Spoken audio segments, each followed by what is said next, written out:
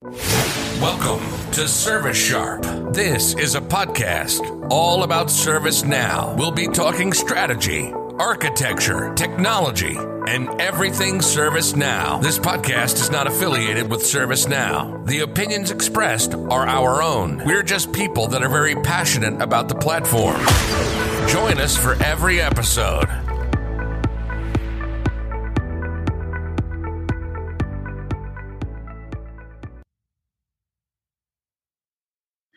All right. Hey, this is Jason Gibson. We're back. Got Randy Haas and Brent Peters with me today.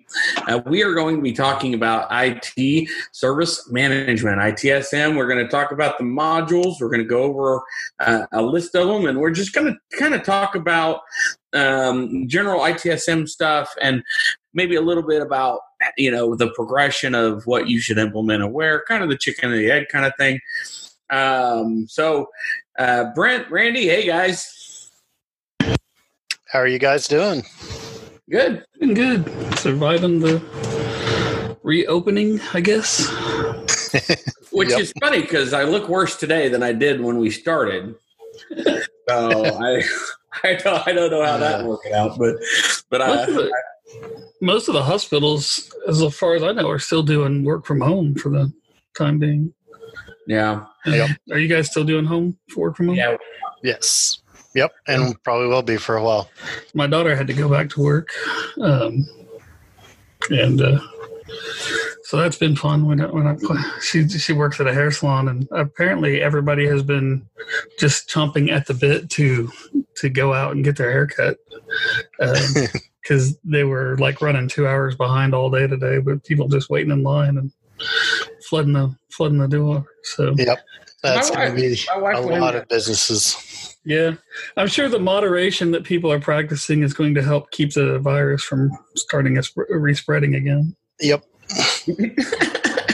Well, I will say there are some places that are taking more precautions and being a little better about it. She went to, a hair salon that there's just a couple ladies there, like 3 different people in that salon, and they won't let anybody in the door until the previous person is finished and left. Yeah. So, and everybody has to come in wearing masks, and so there is some precautions there that have been kind of interesting to see. Yeah. There is other people. I went to buy Home Depot today, and I saw there had to have been 30 people in line, nobody with masks, and they were 6 inches from each other. And I'm like, really? Have we not learned anything? At least for now, back up a little. I mean, I've been to Home Depot quite a few times actually since the lockdown began, because they're an essential retailer, and I was essentially bored. But. They haven't looked like that there was a shutdown anytime I've been there. It's been packed every single time I've been there. Yeah. Lowe's is started doing the curbside pickup or whatever. Yeah, Lowe's is closest to me, so go there, and they will only let 200 people in the store. That includes the garden center. Wow. And they do curbside, and they make you stand in a line, and there's 6-foot blocks marked out, so you have to stand away from everybody else. So they kind of have. Wow. Well, it sounds like they've got it together a lot more than the Home Depot that's right next to me. Yeah, me too. So, but the Home Depot that's next to me does a lot better job of order online than what the Lowe's does. Yeah, well, and that's what I did. I drove up, I saw 30 people in line, and went, nope, that ain't going to happen. So I picked up my phone. I ordered it all on my phone and had them bring it out to my car. Yeah, that's one way to do it. Yeah. Awesome. All right, so on topic now or something like that, right? Knowledge is coming up. Yeah, Knowledge is coming up. Get on there. It's free. Register. There's been some issues with the registration and the classes and stuff, and the things are being full. My understanding is they're going to release more of those as this week goes. So keep checking back. I've already found a couple things that were said were full, but now had availability. So just kind of keep looking at it. That's going to be fun because this will probably come out after knowledge. So Oh yeah, that's good. No, that's good. When you go back in the Back to the Future, you can. Yes. Yeah. Well, we can always switch around. Who knows? Yeah. Anyway, so we're going back to ITSM. Yes.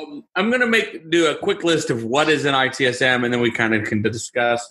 You have incident management, problem management, change and release management, request management, now mobile agent, mobile onboarding, virtual agent, predictive intelligence, agent workspace, service owner workspace, vendor management workspace, walk-up experience, enterprise onboarding and transitions, knowledge management.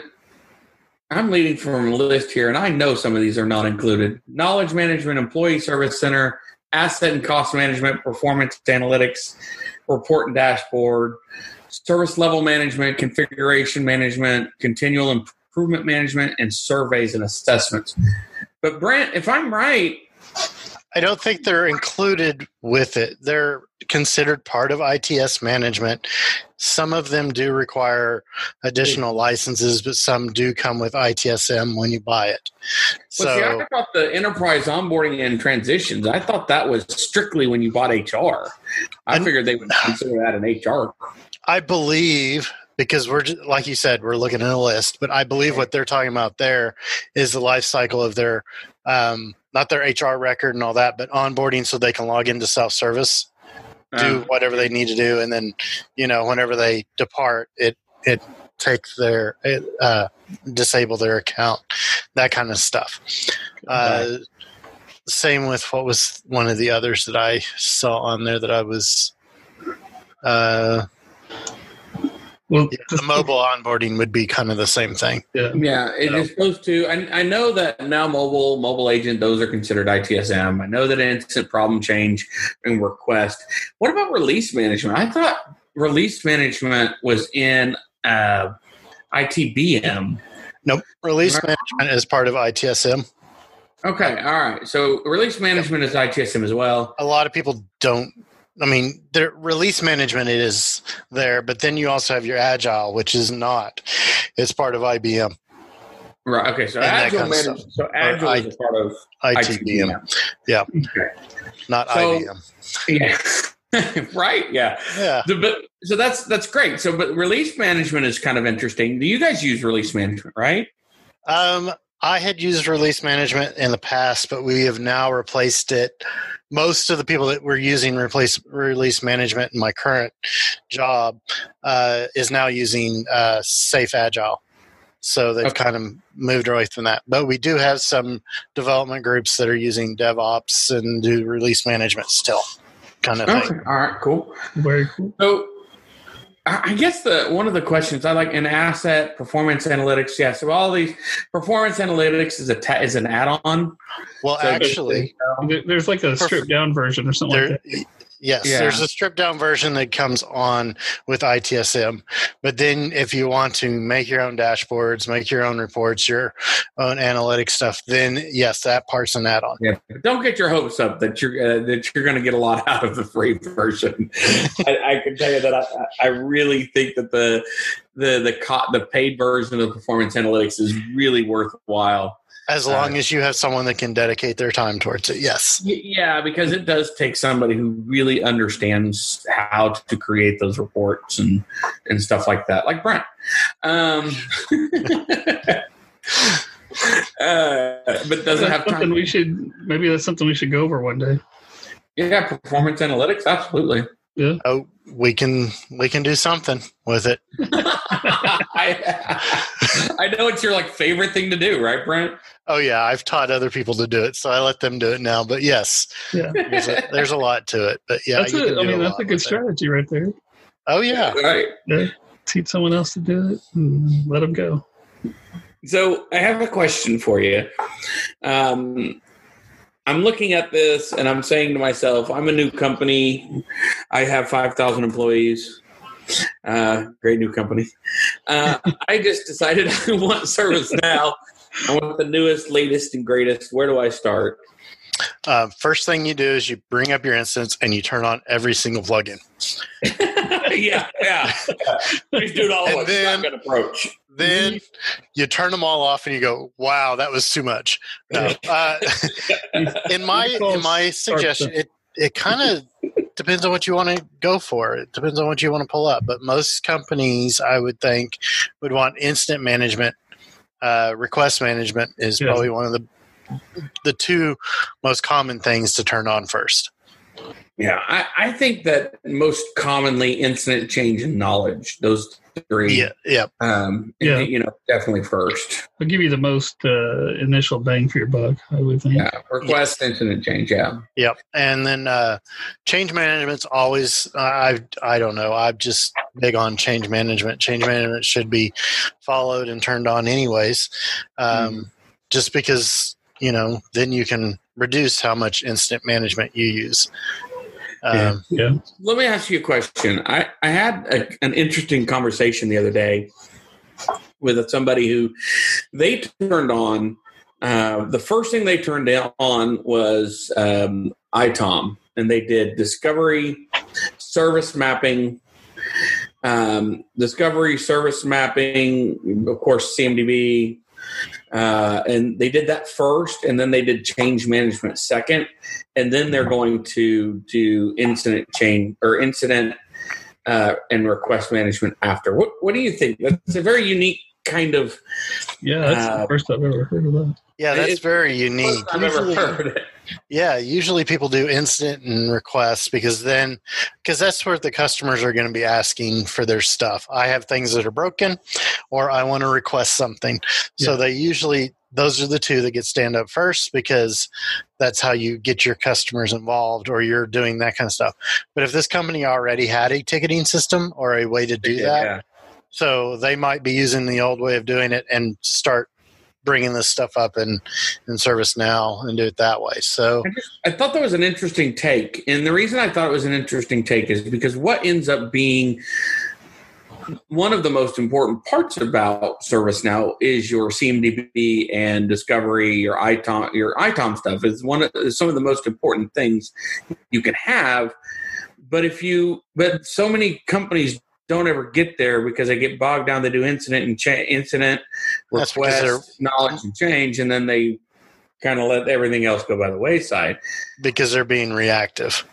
Right. And so it's very interesting to look at it. Do you think that would be is a positive thing, or do you think that that's kind of a mistake? No, I don't think it's a mistake. It's just a different approach. Most people, if they're buying ServiceNow, they're getting rid of their other ticketing system, or they already have, or they don't have one, and they're going to this so they can have one. So that's why they usually do the incident and change and request up front. Right. And they mature from there. But if you have a system that's working, and you're going to ServiceNow to, I don't know. I mean, if you have one that's working, why would you switch? But anyways. If you have one that's working and you're switching, it is. I mean, I'm as much of a fan as everybody else, but if it's working, then yeah, you could do that. That's just a different approach. And if I hate to say it, but along with our previous talks, if you're waiting for the CMDB to be done before you move anything else over there, you're going to be waiting a while. Yeah. So yeah, that's true.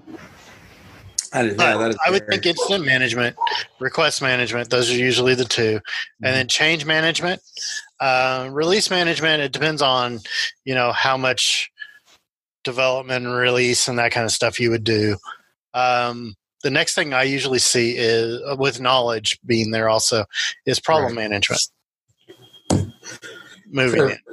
Yeah, so I do find that also. I find that pretty regular that they don't, and not only do they not use it, or they don't use it correctly, and so where should that fall? So we have incident first. I think we all agree incident is first. I like to see, if I'm going to say, I like to see request management, because you're going to get a lot of buy-in from the portal and your requests. Yep, people are going to like that. Well, if you just implement incident, then everything's going to come in as incidents. So if somebody wants their a new PC, it'll be logged as an incident. And if their old PC is broken and they need a fix, that'll be an incident. It's best not to put those together at any time. You know how hard it is to get people to stop doing that and start going to submit a request. It's insane. It's like, right. We now have request management. Just go do it there, but they submit incidents all the time. It's ridiculous. That's why I would suggest putting incident and request at the same time. That way you're not confusing people. Okay, you do your break fix here, you do your requests here. You don't have it mix it at any time, because I have had to go through that several times. And getting IT people to understand that, even IT people that have been through ITIL training, understand, no, that's a break fix only. Well, when you say they went through training, you mean they sat there, slept through the class? No, I mean they've like, been. How did you get? It's like, how did you actually took the test? Yeah, did somebody do the test for you? Right? Yeah. The next thing, because you have incident and request, you alluded to it. The next thing is I would seriously think about self-service. Yeah. Doing the self-service. I don't know why more people don't do the self-service stuff earlier, to be honest with you. I don't know.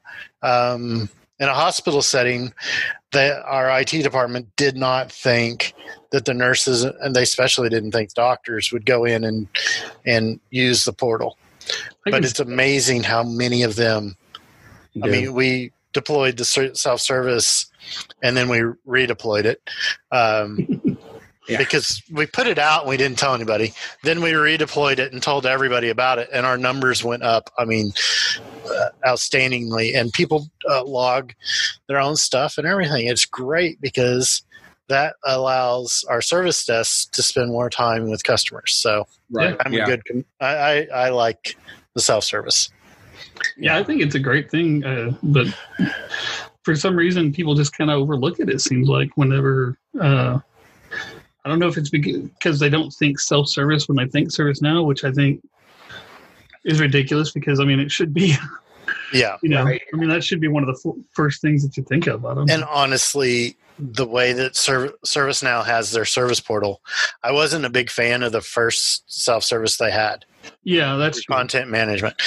But since they did the service portal, you deploy that. It's actually out of the box. Is very easy for the customer to use, and it's easy to maintain and update if you needed other things. And it's funny how every organization is different. So don't be surprised if your organization says, "Oh, that portal, it needs to be so much easier," right? And then they go, "We want it to be like Amazon." It's like, have you seen Amazon?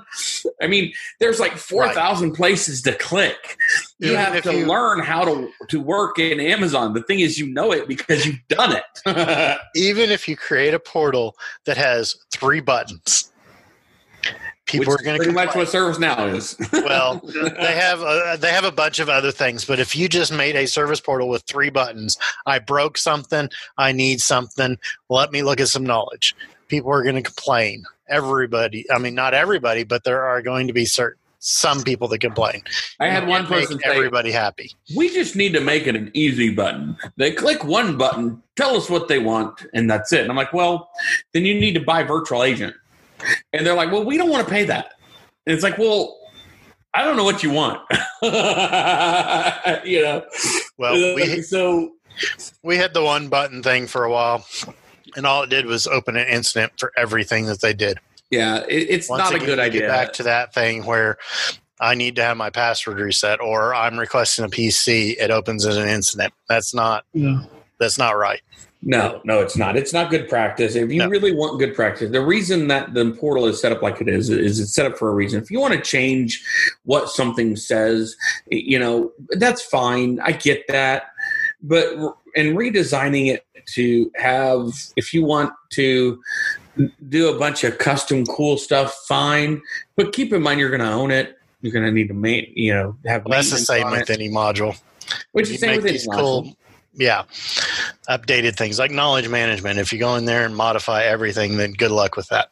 Right. Yeah. Yeah. And Portal's no different. And the thing about Portal that I like is you can use the out of the box widgets. And if you end up needing to change something, you can copy the widget, leave the existing one out of the box. But keep this in mind: when you do that, what you create in that new widget is going to be owned by you, managed by you, updated by you. And if something happens, it's on you.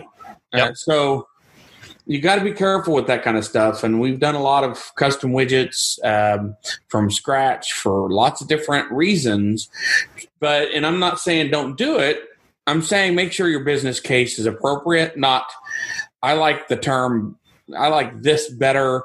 And it's, and if it doesn't really get you that much more, think about not doing it. And if it gets you a lot more, fine. If your business case is good enough, then I understand that. But if it's not, then don't do it. Yeah. So. Another part of incident or ITSM that is really used a lot, and it's loaded by default, and it's used by everything, is the reports. Yeah. Reporting is so easy to do. There are a few things you can't do in it, but you can do in Excel, but that's not what it's for. It's to do your lookups for, daily numbers and, reports about that kind of stuff. You're not going to be going in and saying, well, what is our average price per ticket kind of stuff. You could probably figure it out, but it's not going to kind of do that kind of stuff. But it's real easy.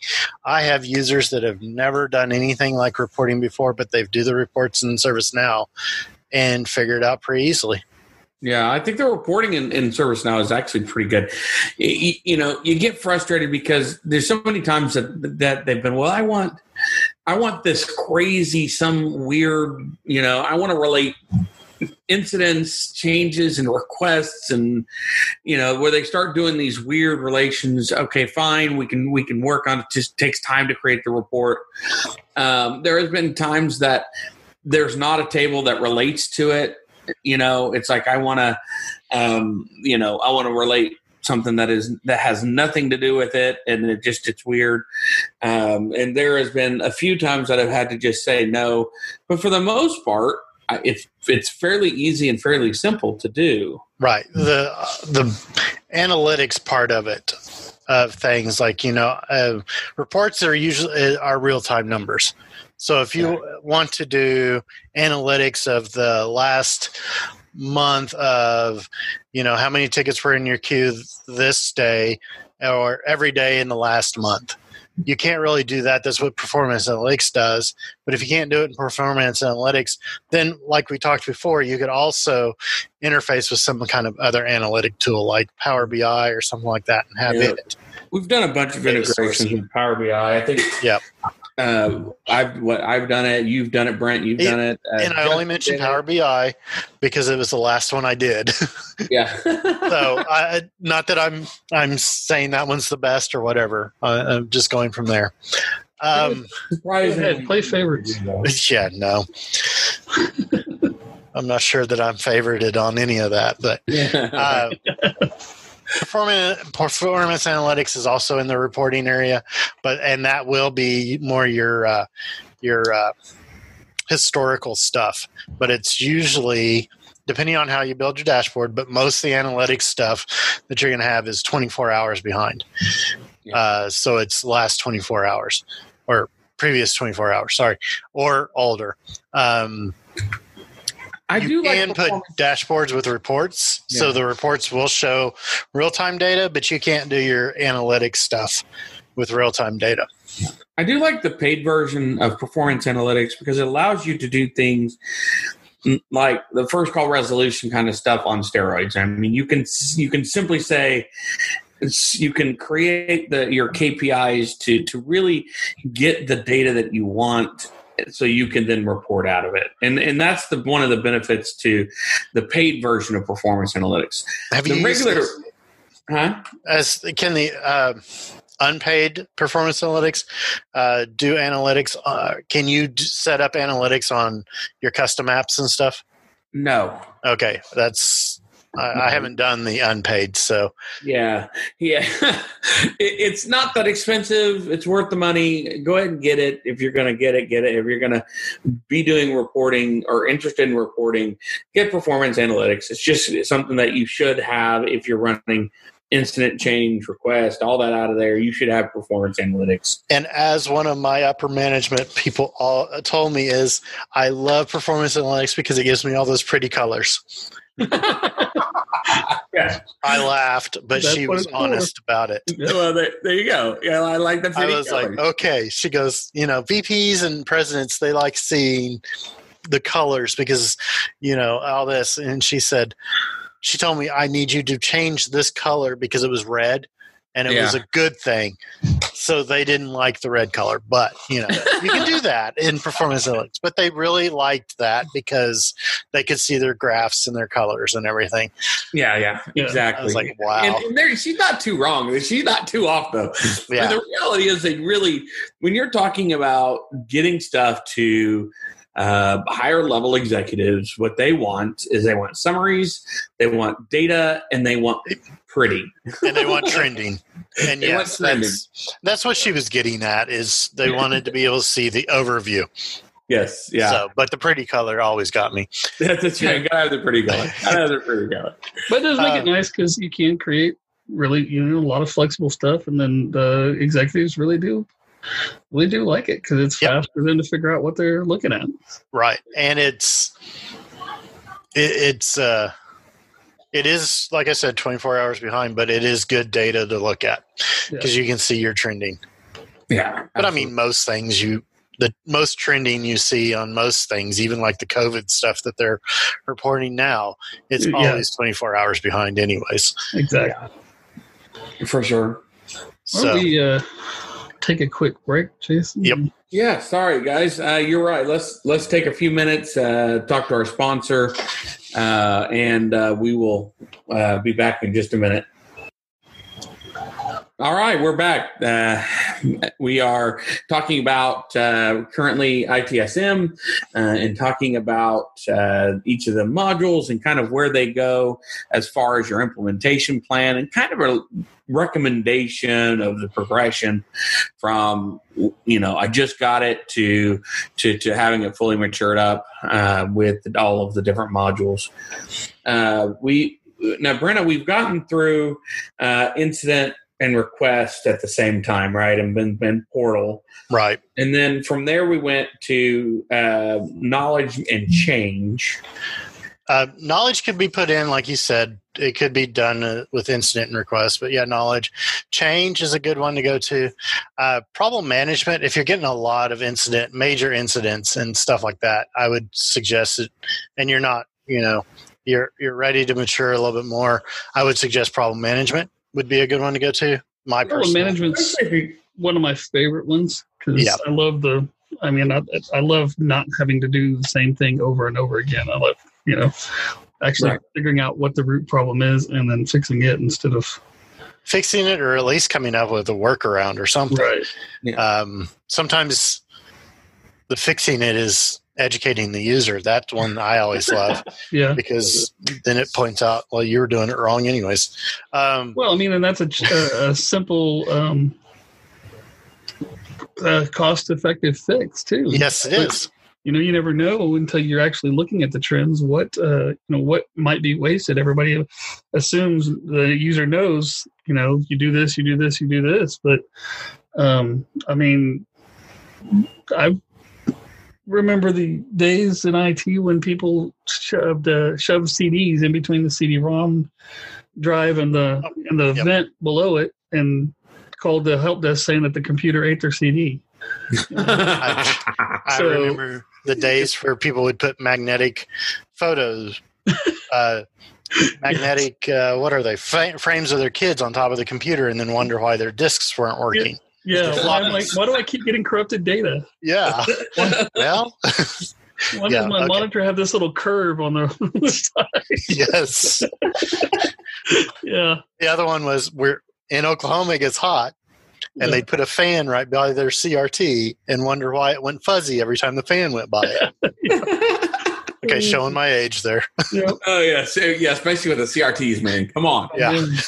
Well, and I talked about floppies too. So I mean, Oh yeah. Well, and I'm sure half of our listeners don't even know what floppies are, much I less don't know. 5.5s, right? yeah. We were okay. Side note, but we were cleaning up some stuff at work several years ago, and we found some 8-inch floppy drive discs. I was like, wow. Anyways, okay. Yep. So problem management, I do like problem management. Same reason Randy does. Well, and I think with problem management, I think you also, if you're getting aging incidents, Yep. I think your problem is you're not doing problem right. Well, aging incidents is different than problem management too. I mean, problem management should be finding the solution of what's causing the biggest issues you got. But if you have aging incidents, that's what SLAs are for. Your management should know about that. But stuff. if they're like, well, we're waiting to resolve this. We have this. Yeah, okay. I see where you're like, okay, so this shouldn't be an incident. This should be a problem, and you should make it a problem, and then it takes it out of the incident. You see, incidents shouldn't take long. Yep. It should be quick. This is broken. Here's you fix it. We're done. Or move it to figuring out why it's broken and going. Or move it to problem to figure out why. Why is it? Why does this keep going on? Why does this keep breaking? And too often I find that people they don't emphasize that. So once I get incident done and I get request done, I get the portal done, I'm coming in. I'm doing knowledge, and then I'm doing. So what do you think should be first, problem or change?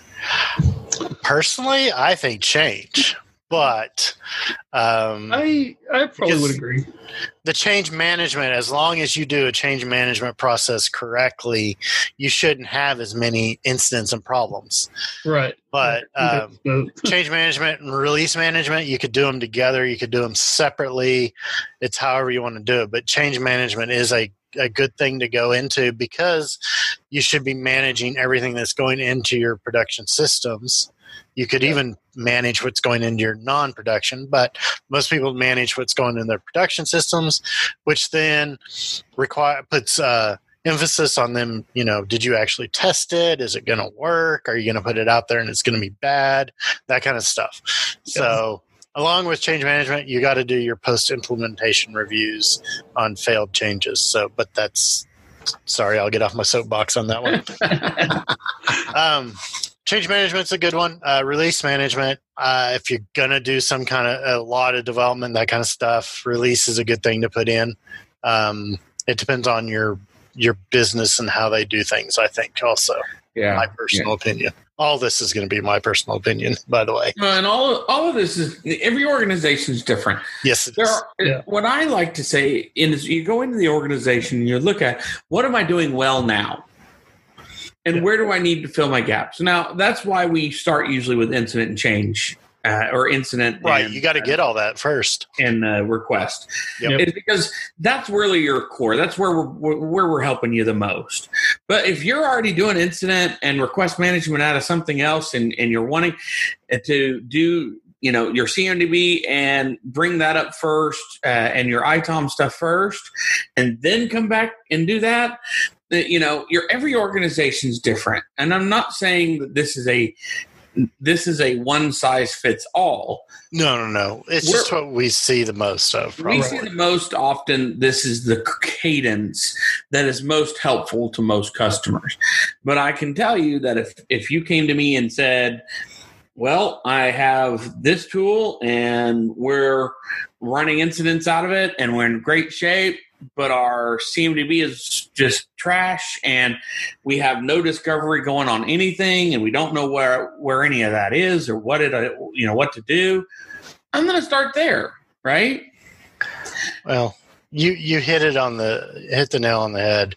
It's all, you got to analyze and look at the company and figure out what's going to help them the quickest to get going. Right, and if you don't know that, if you don't have that experience to be able to look at it and know where your gaps are, contact somebody like Randy here. Randy and the Sharpstone group, they actually can do those kind of things. And so just go find help. I think that's basically what I'm saying is you want to have those conversations, go find help. And if it's with your CEO and you have those conversations, what do you want? Which is always a good thing to have. Your CIO and CEO, what do you want, right? And then from there, if you still don't know, go seek help, go find help, and have somebody help you analyze that, because I think that's invaluable. Well, and sometimes just having the outside eye, helps you see things that you've become immune to. You know what I mean? I mean, I can't tell you, how many times. Well, I used to work at a metrology lab, which is where they calibrate tools and stuff. And I was a quality guy at one point, and I kept seeing these stickers that said, thump on it to get it to work. And I'm like, why don't you just fix the gauge? You know what I mean? And it's kind of that same way. You got things that people are like, yeah, you reboot that server every 5 seconds, and then, yeah, we have a scheduled job that reboots the server every day at 10 o'clock. And you just kind of forget about it. And so then you bring an outside source in and they're like, well, this is something that could be made a lot more efficient. Yeah, exactly. And there's nothing wrong with feeling like you need help. Right. That's the other thing. And do it before you get started. Bring in that consultant, come in, let them tell you what to do, and let them tell you where your gaps are. You don't have to take everything they say, like it's law, but listen to them and understand that they're coming from a different perspective as you are. And that a lot of times will help you before you start implementing one thing in ServiceNow. Get that conversation, have that conversation first. And also you can talk to your peers. And I don't mean the peers there at your work. I mean peers like Jason and I and the other people in the community and that kind of stuff, and say, hey, the community is extremely helpful. Yes, the community is very. And I actually saw a really great thing the other day, and I just loved it. We got to the end of the Snug call, which is, if you guys don't know, it's a ServiceNow user group. I'm sure all of you know. But we got to the end of the call, and they called on a person, and he says, I wanted to thank everybody because we have not started going down the ServiceNow path. We're looking at it just to decide whether we want it. And that was very helpful. Well, there had to have been half dozen of us that are like, if you need anything, don't hesitate to reach out. ServiceNow is really like that. The community is really good about helping you in any way you can. So whether it's in the community site or just go to a Snug or a developer meetup and talk to the people, that's really beneficial. Wait, we had a Snug recently? Okay, I missed it. You didn't realize it was last week? No. I got to keep you on my email list. Yeah. Okay. I didn't know we had one either, man. Sorry. Geez, the guy that's over our Snug here in Oklahoma, I don't know. You guys get the emails, right? I mean, I didn't get one though. I don't remember one, but okay. I usually see them, but I didn't get anything. I will make sure and remind you of the next one coming up. Since I'm supposed to be helping lead this thing, so usually you harass me 2 or 3 times a week about whether I'm going or not. So. Yeah, like the developer meetup. Developer meetup's worse. I like beat you guys up, and I'm gonna apologize, but I'm not really sorry. Yeah. The next thing I would suggest, because you have incident and you have request, and your self-service, that kind of stuff, you kind of want to know what your customer's going to do. Mm-hmm. So, or what your customer's thinking. I would suggest some type of survey. Doing the survey within ServiceNow works great. There are outside surveys also if you really have to have like the comparison numbers, that kind of stuff. But the surveys within and assessments within ServiceNow work great. You can get all kinds of information. I would suggest though, because most customers are not going to fill out a 20-question survey. No, they're not. Keep it short. Keep it short and simple. I really like what ServiceNow has done with the surveys, and I really like the embedded service. When you start down the road of surveys, I would say start down the route and go ahead and do the embedded service surveys right off the bat.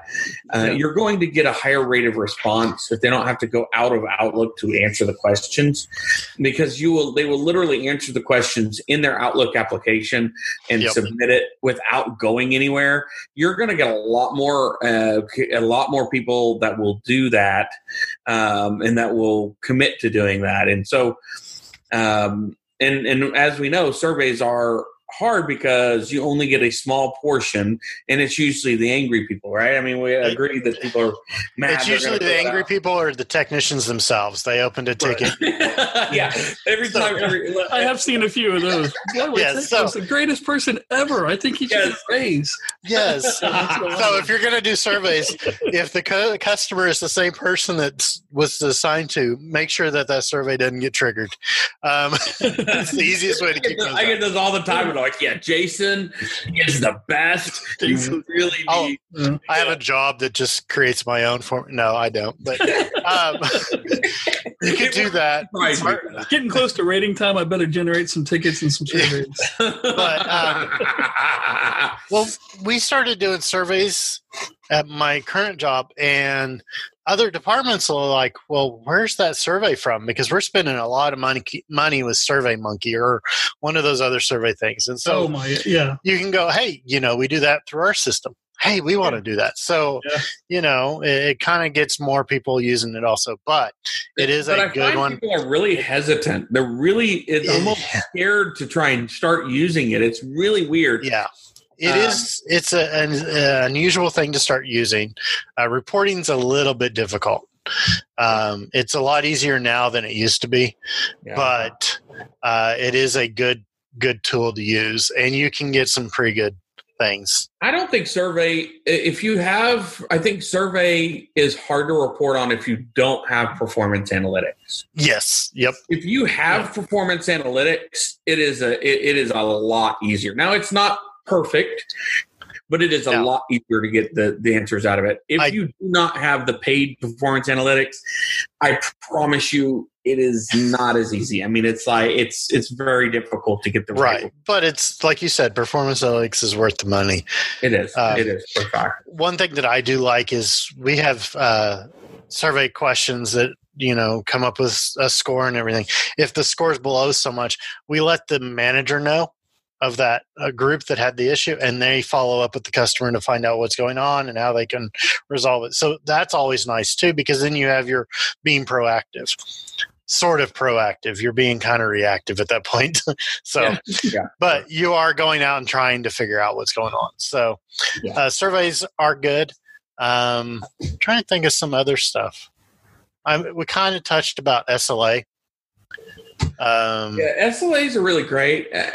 I think that's not, and to my opinion, SLAs should be implemented at the same time as incident. I'm sorry, it's just you're doing it. It should be need to be at the same time. If you didn't do that, go ahead and do it now. But you also have to be very careful on your SLAs, because SLAs are service level agreements with your business.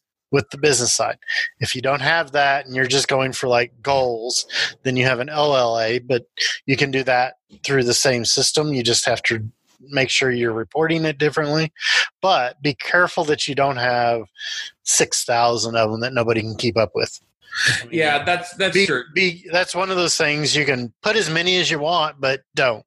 Yeah. Be specific and be specific and be cautious, because you want to be able to if these are not triggered, you want to escalate these SLAs. Yes. So you're escalating. Think about, what do I want to go to their manager? Who do I want to go to the director? What do I want to go to the vice president of the company or the CIO? One of the best things about SLAs is the escalation path. It's separate to like the escalation path on on-call. which is something totally different than this. Yes. But SLA has its own escalation path, and you can have escalations. You can also have it pause for certain things. For like you have an SLA that starts. Request management is a weird place to put SLAs, in my opinion. Dude, I know you can do it. Let's do it this way. I don't do the that. The SLA that I have seen before is PC ordering. So you order a PC, so someone puts it in, they want it. Well, you don't start the SLA until it gets halfway through, in this case, because you're waiting on the vendor.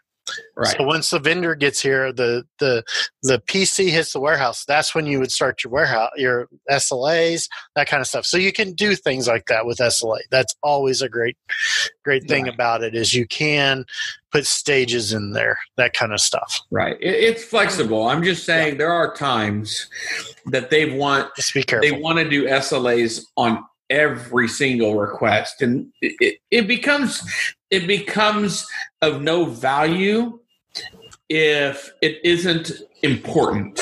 Yes, I also want to add, if you're doing SLAs need to be enforced. Yes. So if your company's not ready to enforce those SLAs, then don't put them in, because when you're ready to enforce them, people are going to ignore them anyways. Right. So if you're going to have an SLA that tells somebody, hey, this priority 1 incident was assigned to you an hour ago, we're escalating it. And it gets to a manager, and the manager just ignores it, and then the director ignores it. Then in 2 years, when you decide, hey, we're going to start doing this SLAs and we're going to start managing them, people are still going to ignore them. So and you're going to create customer service issues because your customer is going to go, oh, this is supposed to be taken care of by tomorrow. Great. I can wait till tomorrow. And then tomorrow comes and nobody's even looked at it. And So that's one of those things you need to like everything else in the system, you need to think about how you want to do it before you actually do it. It's almost like planning is important. No, like I said at the beginning of this podcast, just turn everything on and go. Yeah. Right, yeah. But how many times have we seen that, though? And this is what I don't understand. It's like, it's how many times have we seen that they don't plan and don't think and just do? I can think of several people that I used to work with. But it's true. And then here's what happens. You get 6 months or a year or 2 years down the road. Yeah. You're unhappy with what you have. And the same people are complaining that the data's not right. Here comes somebody else to come clean it up. And that's what ends up happening. You have somebody else has to come in and clean it up. And the money you spend to clean it up is a lot more money than you would have spent planning it correctly. Now, don't get me wrong. You're going to have phase 2 on just about everything. You should have. Well, that goes into the continual improvement thing. That's correct. Absolutely. I mean, absolutely. ITSM, usually you're putting ITSM in, and when you do that, I would think most companies are doing kind of an ITIL based process.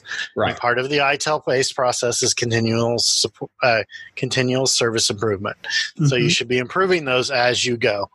I'll be honest. If you own ServiceNow, you should be following some basic ITIL processes. At least basic, yes. That doesn't mean it's the law. Again, it's not the law. It's a guideline. Yeah. So, but you should be following some of those basic guidelines. Well, or you should at the very least get familiar with the terms so you know what, because like we had had that one podcast early on about what's incident versus problem, Right. I would always why you need to know what ITSM is. At least a few people in your organization should be ITIL Foundation trained at least. You don't have to be certified, at least trained so you know those terms, that kind of stuff. Yeah. Right. Okay, Jason. And something go ahead. No, and something I didn't, I've been kicking myself ever since, Randy. The last podcast we did that we included in the ITIL expert, I never actually said he was an ITIL expert.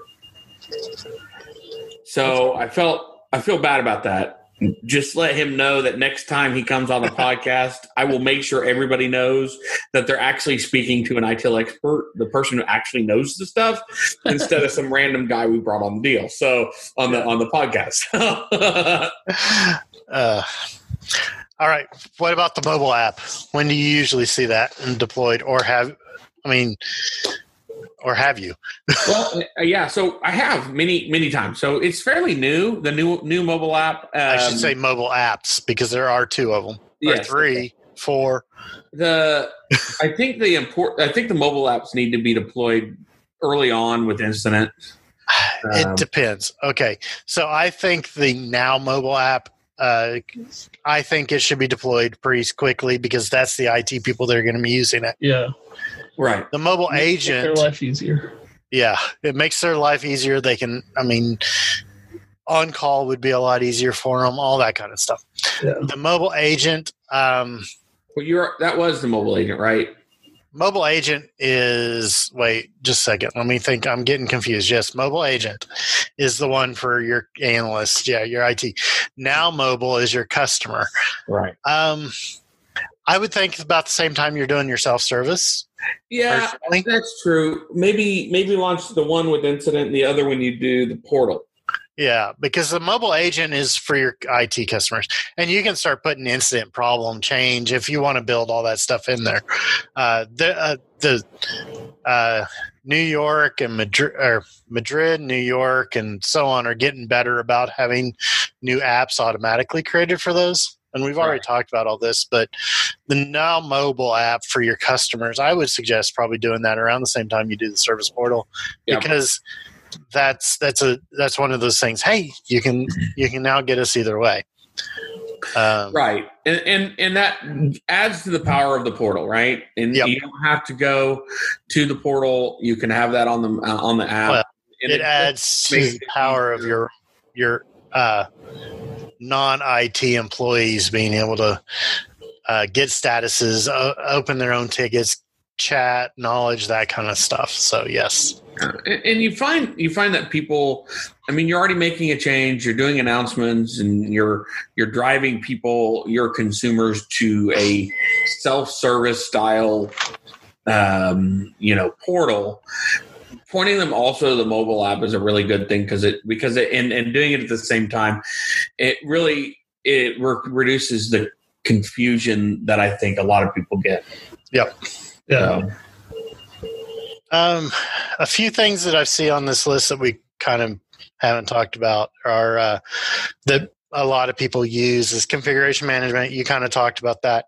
Configuration management, I would suggest at any time in the system, or in the point of you deploying, would be a good time to put it in, as long as you have it planned out. We just did, 3 different podcasts about CMDB and how horrible they can be or how great they can be, as long as you plan them out and get it all bought off on. There's that keyword again. Yeah. So configuration management, I've seen it deployed at the beginning, in the middle, at the end, whatever. Yeah. But it will always be an ongoing thing. Yeah.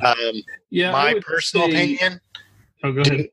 Do your asset management, not the software asset management, but there's the asset management part about the same time you're doing configuration management, because they're different, but they are so close together of what you're tracking and what devices, that kind of stuff, do it together, in my opinion. Yeah, they're really connected in so many ways. And so, and even when you're creating your CIs, what they call your CIs, you also create incident assets at the same time, depending on what class you want to consider an asset. So if you have defined those, it makes it easier. It's kind of a one-stop shop, and everything gets loaded at the same time, and your assets get configured and identified. And especially if you're doing a scanning, if you're doing a scanning tool or discovery, or bringing in data, it just helps overall. Yep. So awesome. I guess one thing I haven't really talked about is the continual improvement management. What do you? I have not really gotten much into that. I don't know what really the benefit is for the most part. What do you think? You don't know what continual improvement benefit is? I know what that is, but the module itself, I don't know a lot about it.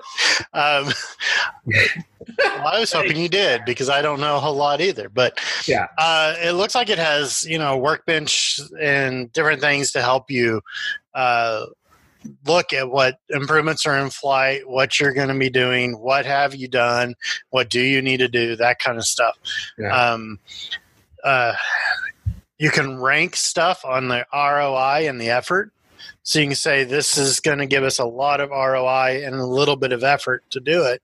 Okay, let's implement that first.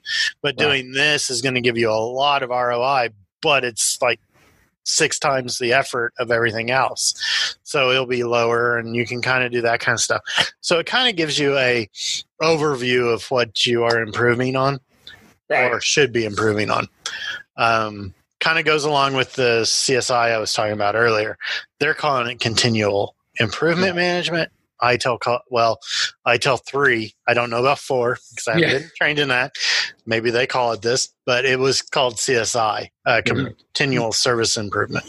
But it is just, trying to improve your system. I know it has the workbench. And the workbench, the coolest thing about it is how it's ranked, right? Yes. Now, you've got a couple of different workbenches. The value realization workbench is, I think, the one I've liked the most.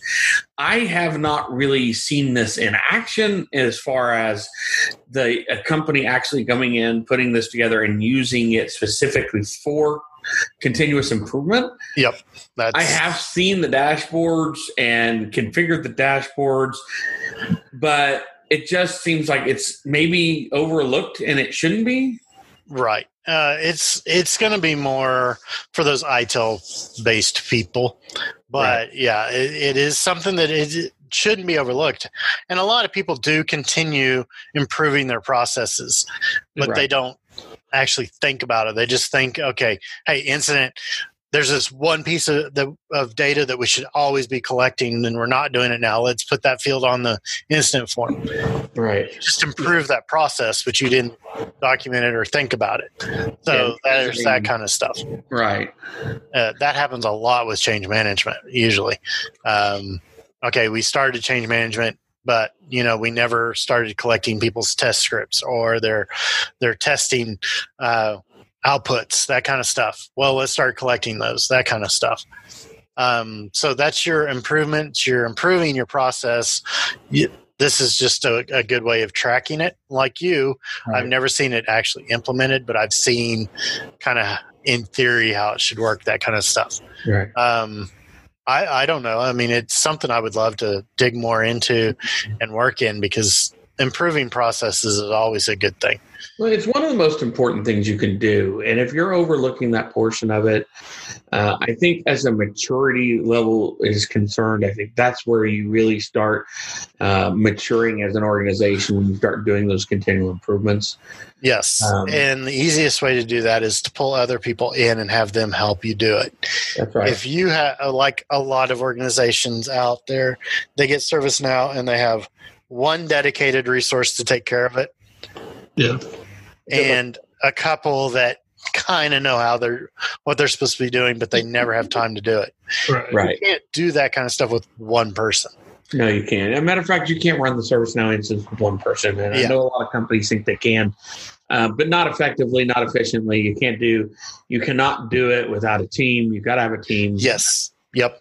And it's great to have a team that actually has as part of that team does this continual stuff. That's right. But this would help let them do that. It's also a place to document what you're doing. Right. So. Now, I want to talk real quick about Agent Workspace. I have loved Agent Workspace. I know that sounds weird. It has really turned out. The first time I saw it, I'm like, It's a nice view for your service desk. It is for your service desk. It is for your agents, but it doesn't have to be just your service desk. There's lots of workspaces, and they're coming out with. You've got your customer service ones, and so Agent Workspace is a great view. If you haven't looked into using that, if you're using Incident and you're using Change and you're using that. The agent workspace is a really great thing to look at. It includes and included in that really is your interactions. So it's kind of interestingly enough how there's a lot of times you'll have people call and it'd be a hang up, or it'll be education for a customer, or there won't be anything major. So it won't be logged. It's not an incident. They won't be logged as an incident.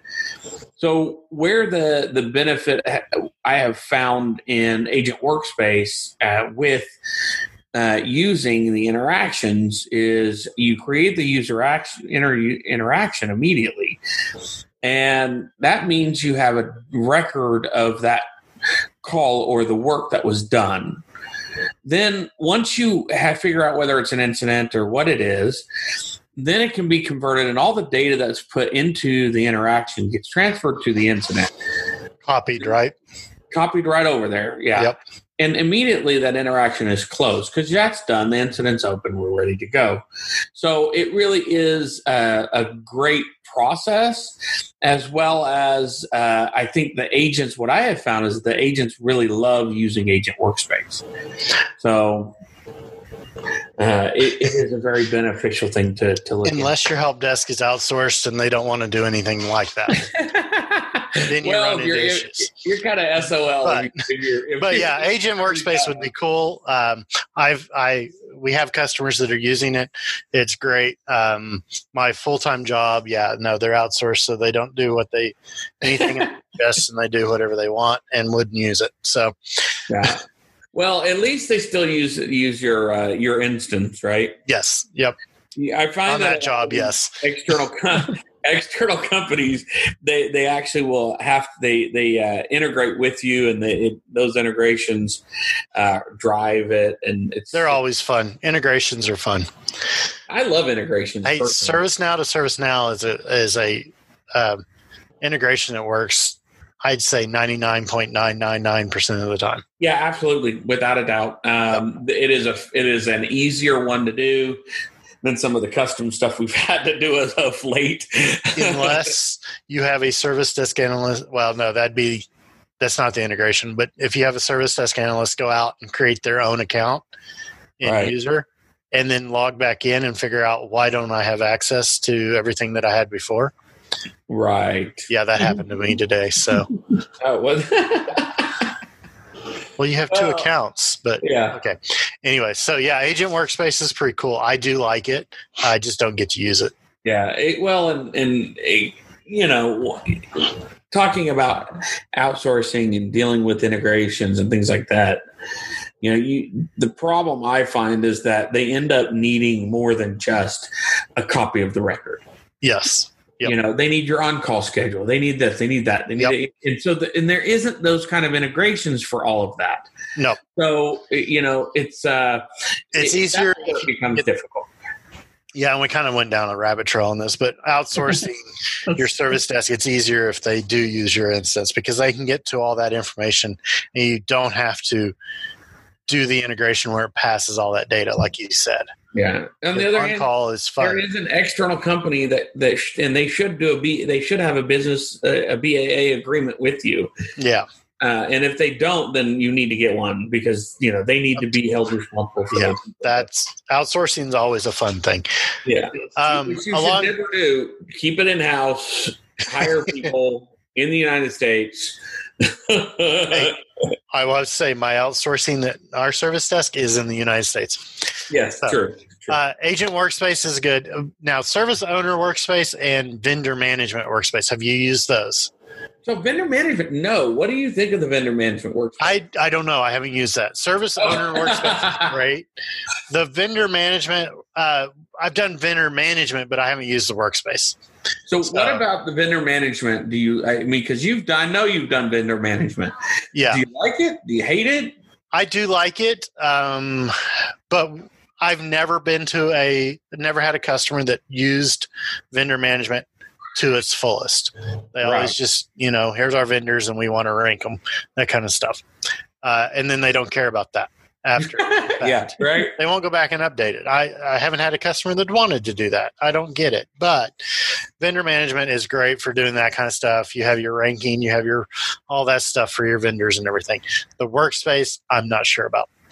Right. I'm not an expert for everything. Not everything. I've got to be honest. Most things, but not everything. So I get that. You got to leave one thing for me. So yeah. Yes. Yeah. Okay. You need to learn vendor management. That's Randy's one thing right there. Okay. But I don't know anything about it. So. Yeah, the workspace just gives you your highlights, and it's like any other workspace. It's just going to give you one screen to see everything. Right. Which, it'd be nice for some of our customers to see that stuff. But anyways. Well, this is an overview. This is a big picture, top level, high level overview of all of the ITSM stuff. Yep. We could go into complete podcast on each and every single section. Yes. Several podcasts on each one. Right. Yep. Yeah. I mean, it's just there's just so much data, so much information. The purpose of this is just to kind of give you an idea. This is what it is, what it has, and basically here's what we think that how you should structure your implementations. Or we've seen in the past, yes. And if I would. And I know you'll probably say this at the end of everything that we do, but if people are having questions or want to go more into something on the ITSM stuff, to let us know, and we'll try to dive deeper into it and kind of go over the stuff. I mean, we've gone over incident and change and request and configuration and all that stuff in the past, but we can always dive more into this or answer questions about it. Absolutely. You find a need, you have a need, you have something you want, something you need more information of. We love to cover this stuff. We do this podcast not because we make any money, because we don't, but it is a passion for us. We love it. We enjoy it. This is our livelihood during the day, but it's also what we enjoy as a hobby at night. So, and if you can't, we could talk for hours on it.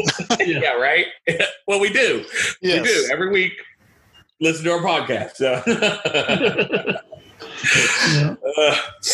All right. So I think we've covered most everything. Overall, I think let's go. I think it all boils down to do what's best for you, get help, understand what best for you is.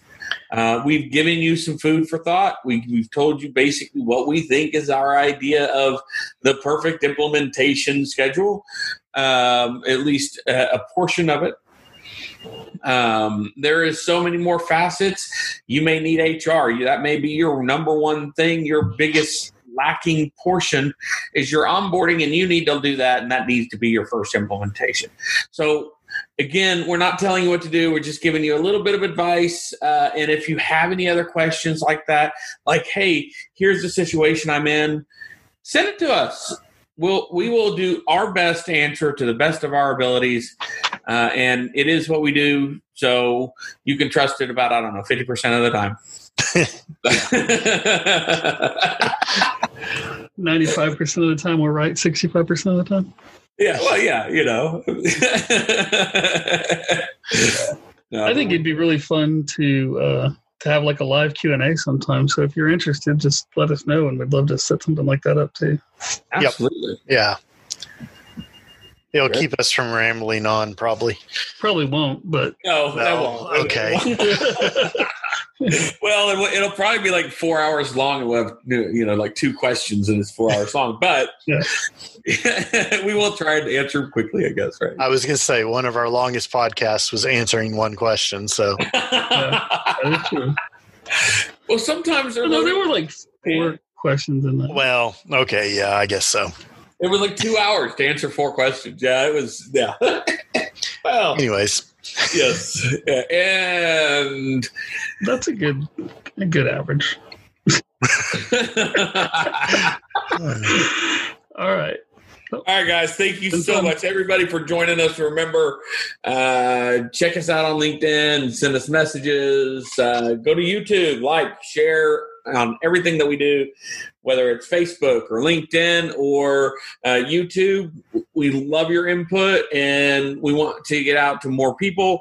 So the more times you like and share, the better we are that are off as far as getting to more people. So please do that. Guys, thank you for joining me. Well, thank you. It's always fun. Always fun. Yeah.